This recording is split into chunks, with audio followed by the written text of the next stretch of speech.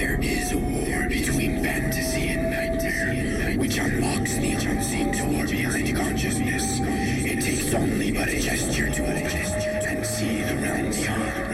This is the dark verse.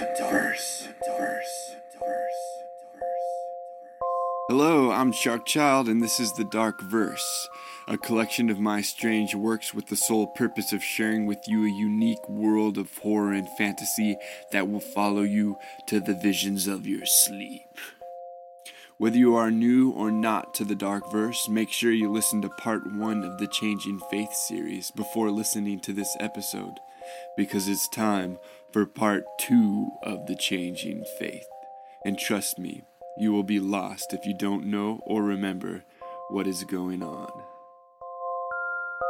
Welcome to one of the many worlds of the Dark Verse.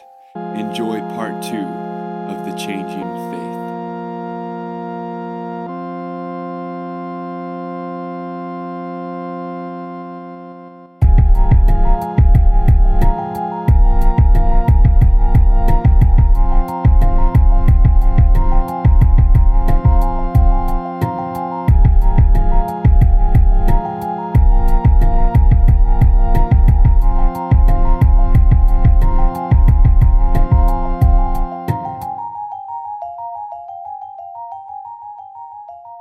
While others sleep, the Feyth do not. While others dream beautiful and terrifying visions, the Feyth always stir in the unrest of consciousness, never to experience the small pleasure of an escape or diluting respite.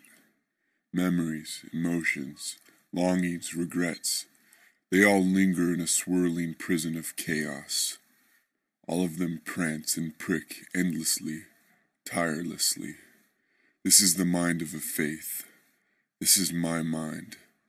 Every decision and every action remaining like bones in a grave. Satisfaction is a curious element among the Feyth. The significant damage of mental pain is always there. We may not scar, but we never heal, the open wounds scathing our insides. Each moment of breath is tinged with sadness or hatred or anger. This being one of the reasons why I chose to act and end the outrage of our plaguing existence. We are a disease among the living. I wish to be the cure.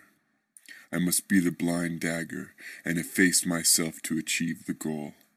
My journey, horrifyingly, lives on. Cattle died not long after I left Exodus. His body had been taken to the Temple of Betterment. There, in the idol room of the temple, the ghosts of the priest, 5 of which I knew he had, graciously brought him death. This was not done out of mercy for cattle, but done in order to find my location. When a ghost entered Cattle's body to kill him, it could travel to any part of his body, no matter where it was, and seek its whereabouts. This could be done only at the time of fatality. I knew it occurred the moment Cattle's muffles ceased, and the awful silence proclaimed my horrible danger. I released to the ground the sackcloth bag holding Cattle's head, took his neck, and sliced it immediately.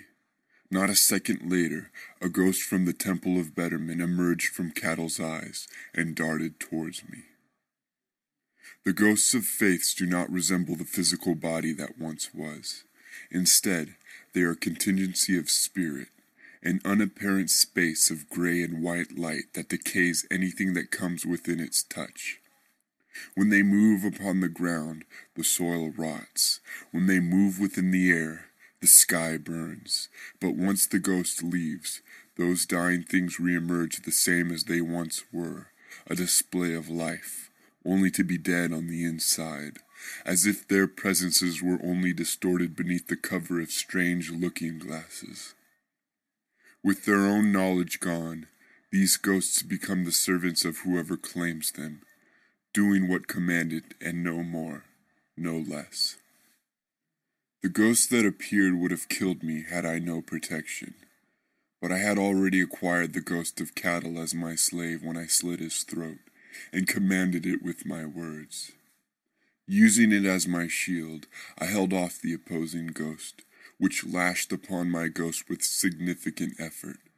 The vision of the battle before me blurred in catastrophic distortion. The ground beneath the ghosts turned into a blackened pit of ash, while the air within them singed in flames. Finally, the ghost of my enemy was forced to return to its own master, of whom it could not be apart from long. I was one of the few Feyth to ever control a ghost. It had been an unwritten law that the priests of the kingdoms of Tomb sliced the throats of any Feyths that perished. This was how they enforced their power and religion, through the authority they bore with the possession of ghosts. It would not be long until an army would converge upon me, along with such ghosts, but I rather liked the idea of them coming to me. When the ghost from Exodus left, I took Kettle's head with its dripping neck and put it back into the sackcloth bag. I dug up the soil containing the fluids that had run freely from the head's neck moments before and put that also into the bag. Only on my watch would someone gain the knowledge of cattle. With but a day's head start against my foes, I decided to find the grounds that would be to my advantage. I searched amongst the immediate terrain and came to settle upon a steeply sloped hillside. From the trees around me, I could tell I was still in the middle of Alterous Forest, the thick haven of pine trees and intrepid fairies. The hillside was jagged with large amounts of abstract rocks, creating only a few narrow passages which would slow the army's march upon me. Using my whip, I wrenched large branches from the trees above and placed them as impediments among those trails.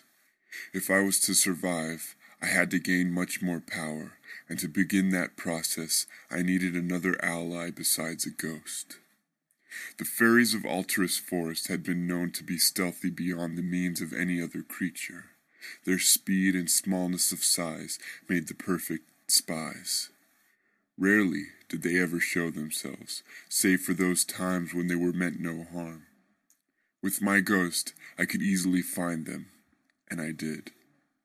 I ordered my ghost to seek one out and bring it back to me. It came not a few minutes later, swirling through the woods with a fairy within its grasp. The fairy squirmed in distress, its flesh gone beneath the hold of the ghost, and its bones flaking like dust in all directions. The ghost released it before me, and I quickly grabbed it.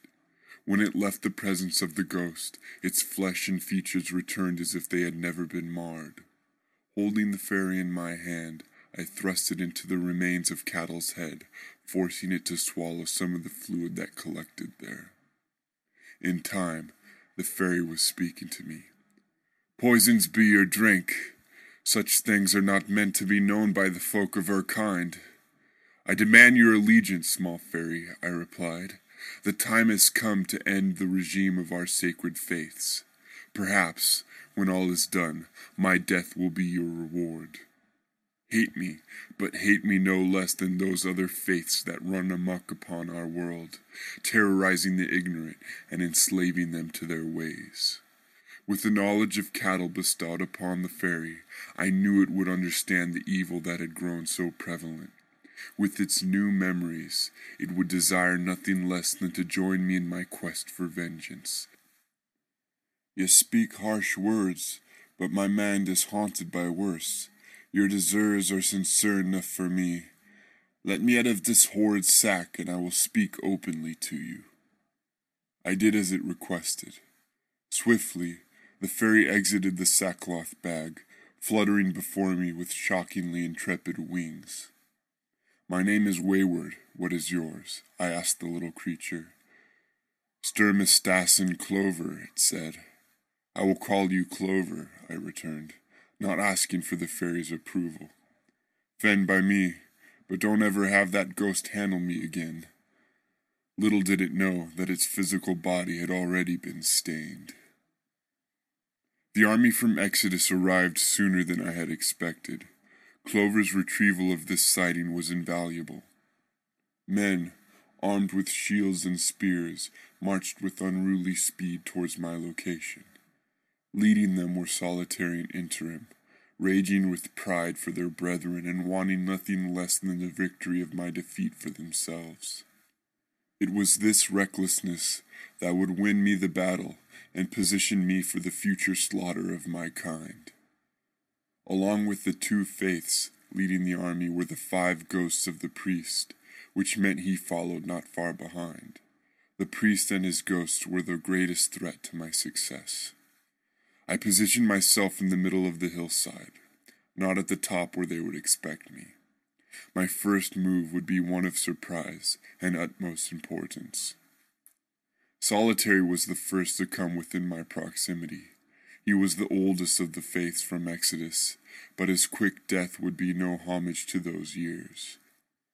When he ran to me, I leapt from my hiding, holding Cattle's lifeless head to his turning gaze. As according to the rules of the Almighty of Shadows and Shade, Solitary died, and as he fell, I slit his throat with my whip, conjuring his ghost to my aid. Panic then shone on Interim's face, who was only steps behind his humiliated comrade. He too was made of sudden demise, for he had no time to react to the new ghost under my command. The ghost burrowed deep within Interim's flesh, burning him inside and out. He screamed a sound that I had never heard leave the lips of a Feyth. It should have greatly disturbed me, but to the contrary, I felt enormous pleasure hearing it. When his scream was through, my whip was there to greet his neck, bringing to me yet another ghost of the Feyths. In but a moment's time, I had depleted the grand city of Exodus's Feyths to nothing but ground meat which Clover quickly nibbled upon as I had commanded it, gathering the knowledge of ages past. With the service of 2 new ghosts, I deplored them to meet the priest's ghosts and hold them from me while I made my way to the priest. Killing him was the last opposition to my victory. I ran wildly through the ranks of the army, their weapons causing mere flesh wounds upon me. With my whip and a short dagger, I trudged through them easily, mercilessly chopping them down before me. The priest of Exodus's temple of betterment awaited me at the heel of the army. He stood with his own long dagger. Spirits of all kinds enveloped his surrounding space, protecting him and empowering him. They twisted in glee and gluttony, cackling like fire around freshly placed fuel. Without as much as a word, the spirits converged upon me, tackling me to the ground, pummeling me with invisible fists and evil necromancies. I felt the blood within my veins boil and thin, bringing my limbs to nothing more than lifeless fluid. I looked upon the priest's gaze, the priest I had known for so many years, and the priest that had taught me the ways of the Almighty of Shadows and Shade. His face was menacing. His chest heaved in mighty breaths, while hatred scoured through him. In the midst of my pain, I saw the priest's demeanor change suddenly, and his eyes bulge. I saw him fall to his knees with a gaping horror written on his lips. I saw him fall completely to the ground, with the blade extending from the back of his head. And there, hovering where the priest had just been, was the small fairy I had only just met, stirring with the new frenzy behind its eyes. The knowledge within it bulged, and I knew it wanted to kill the Feyth more than myself. No later had the priest died than his ghosts and spirits vanished forever from the material world, leaving my own ghost the enjoyment of destroying the multitudes of warriors left. They erupted into gas and unrelenting pleas as the ghosts passed through them gracefully and easily. I was ready to be an executioner. Thank you for listening to The Dark Verse. Go to thedarkverse.com to check out all of my other stories, or go to iTunes and search for The Dark Verse, and you can find my episodes there. If you like what I do, please give me a rating on iTunes. Also, pass on my link to forums and things like that. Alright, see you next week. Keep listening to The Dark Verse. All stories and other writings on the Dark Verse are the sole property of Sharkchild and cannot be used for distribution, publication, or monetary gain without my written consent. Sleep deeply and remember to love.